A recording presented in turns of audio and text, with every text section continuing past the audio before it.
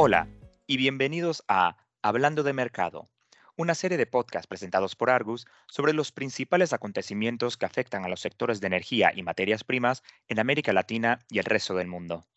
Mi nombre es Josh Vance y soy el gerente de desarrollo de negocios en Argus para América Latina.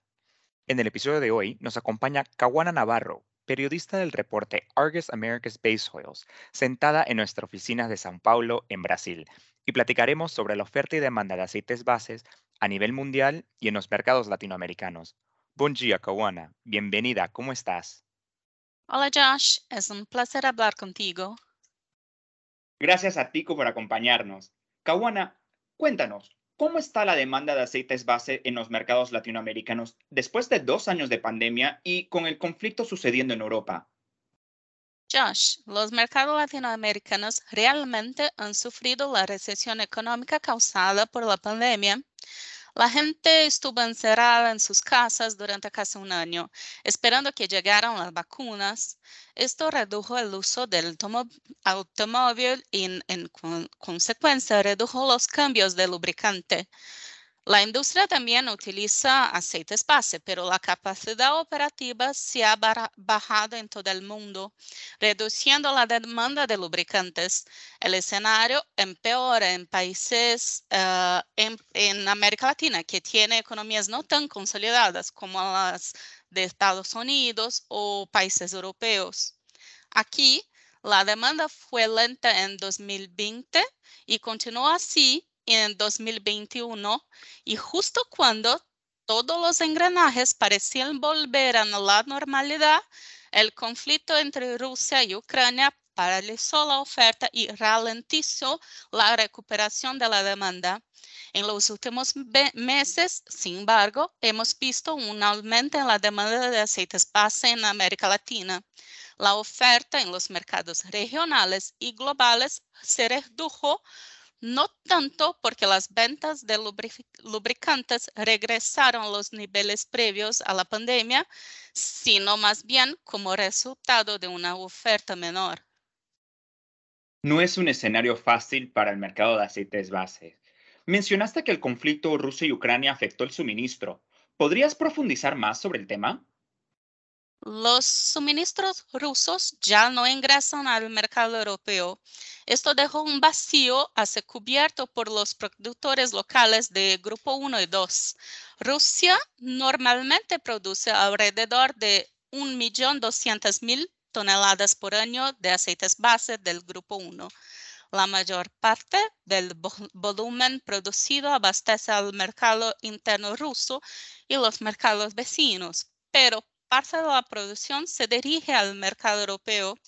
Con el conflicto actual, la producción rusa ha dejado de servir a los países europeos como consecuencia de las sanciones y boicots de la Unión Europea. ¿Es esta la razón principal para una oferta mundial más restricta? La verdad, no. Además de la escalada del conflicto entre Rusia y Ucrania, el mercado europeo pasó por una fuerte ronda de mantenimiento de las unidades regionales. Al menos el 24% de la capacidad de producción nominal del Grupo 1 europeo estuvo fuera de servicio en junio, según el índice de suministro de Argos, ya que 3 importantes refinerías de la región se sometieron al mantenimiento al mismo tiempo. Este mantenimiento ahora está casi completo y la producción está volviendo a los niveles normales. Los mercados latinoamericanos importan principalmente producto de Estados Unidos, ¿no es cierto? ¿Cómo afecta Europa a nuestros mercados? Hay dos situaciones diferentes. En primer lugar, también se redujo la oferta estadounidense. La disponibilidad del Grupo 2 también está restringida en mantenimiento entre lo esperado en varias refinerías importantes a lo largo de la costa del Golfo de Estados Unidos. En junio, una importante refinería reemplazó su catalizador. Otras 2 refinerías cambiarán catalizadores el tercer trimestre de este año y el primer trimestre de 2023. La demanda interna en Estados Unidos también mantiene la oferta equilibrada. Algunos participantes del mercado están construyendo y manteniendo inventarios para la temporada de huracanes del Atlántico, que se extiende desde junio hasta finales de noviembre. Todo esto limita la disponibilidad del producto en el mercado spot de América Latina. El segundo tema es que los mercados latinoamericanos compran aceite base del grupo 2 producidos en Europa. La restricción del grupo 1 en el mercado europeo dejó un vacío de oferta a ser cubierto por los productores locales del grupo 1 y 2.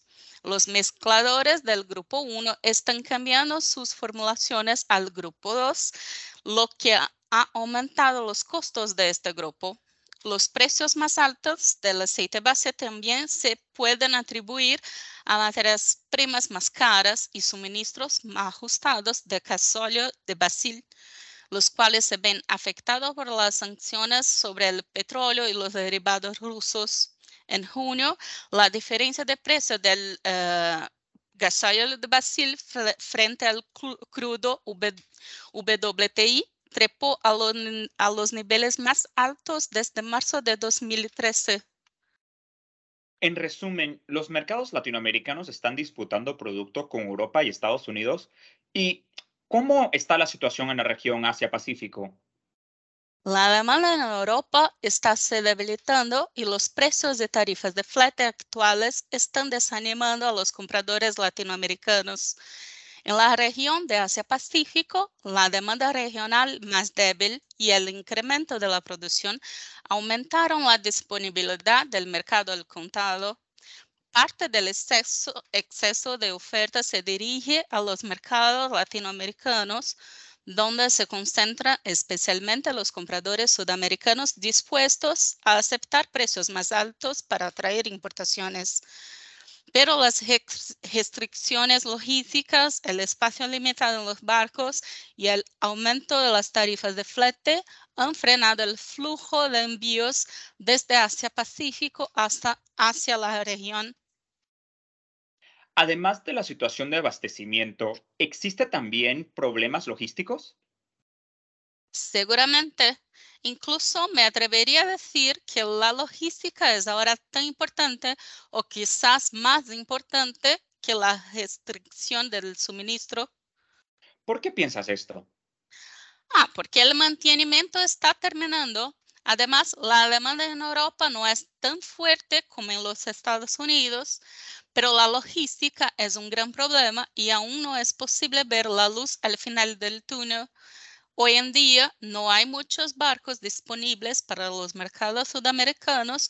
Cuando hay un barco, no hay suficiente espacio para cargas de en promedio 7,000 toneladas. Además, nos enfrentamos a una escasez mundial de suministro de búnker. Esto ha generado una demanda de algunos armadores y fletadores para asegurar el volumen a través de contratos de despacho. El problema es que pocos vendedores de combustible pueden cumplir con estas solicitudes. Asimismo, las tarifas de flete continúan aumentando, lo que hace que las importaciones sean menos competitivas para los compradores latinoamericanos. Todos estos factores pues aplican al gran mercado de Brasil. ¿Alguna cosa más para agregar sobre la situación actual del mercado brasileño de aceites base? Siempre tengo algo más que decir sobre Brasil.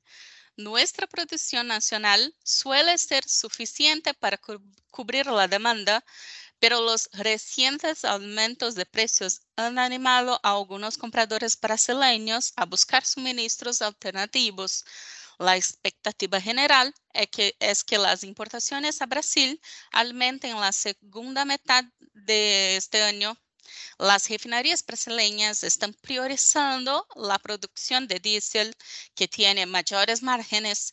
Lo que estamos viendo es que la demanda interna de combustible debe aumentar antes y durante el último trimestre del año, cuando se presenta el pico de transporte de granos en el país. Esta dinámica debería reducir la producción interna de aceite base, haciendo que los compradores brasileños dependan más de las importaciones para cubrir la demanda adicional y, en general, Los precios domésticos en Brasil son más bajos que en Europa o incluso en Asia.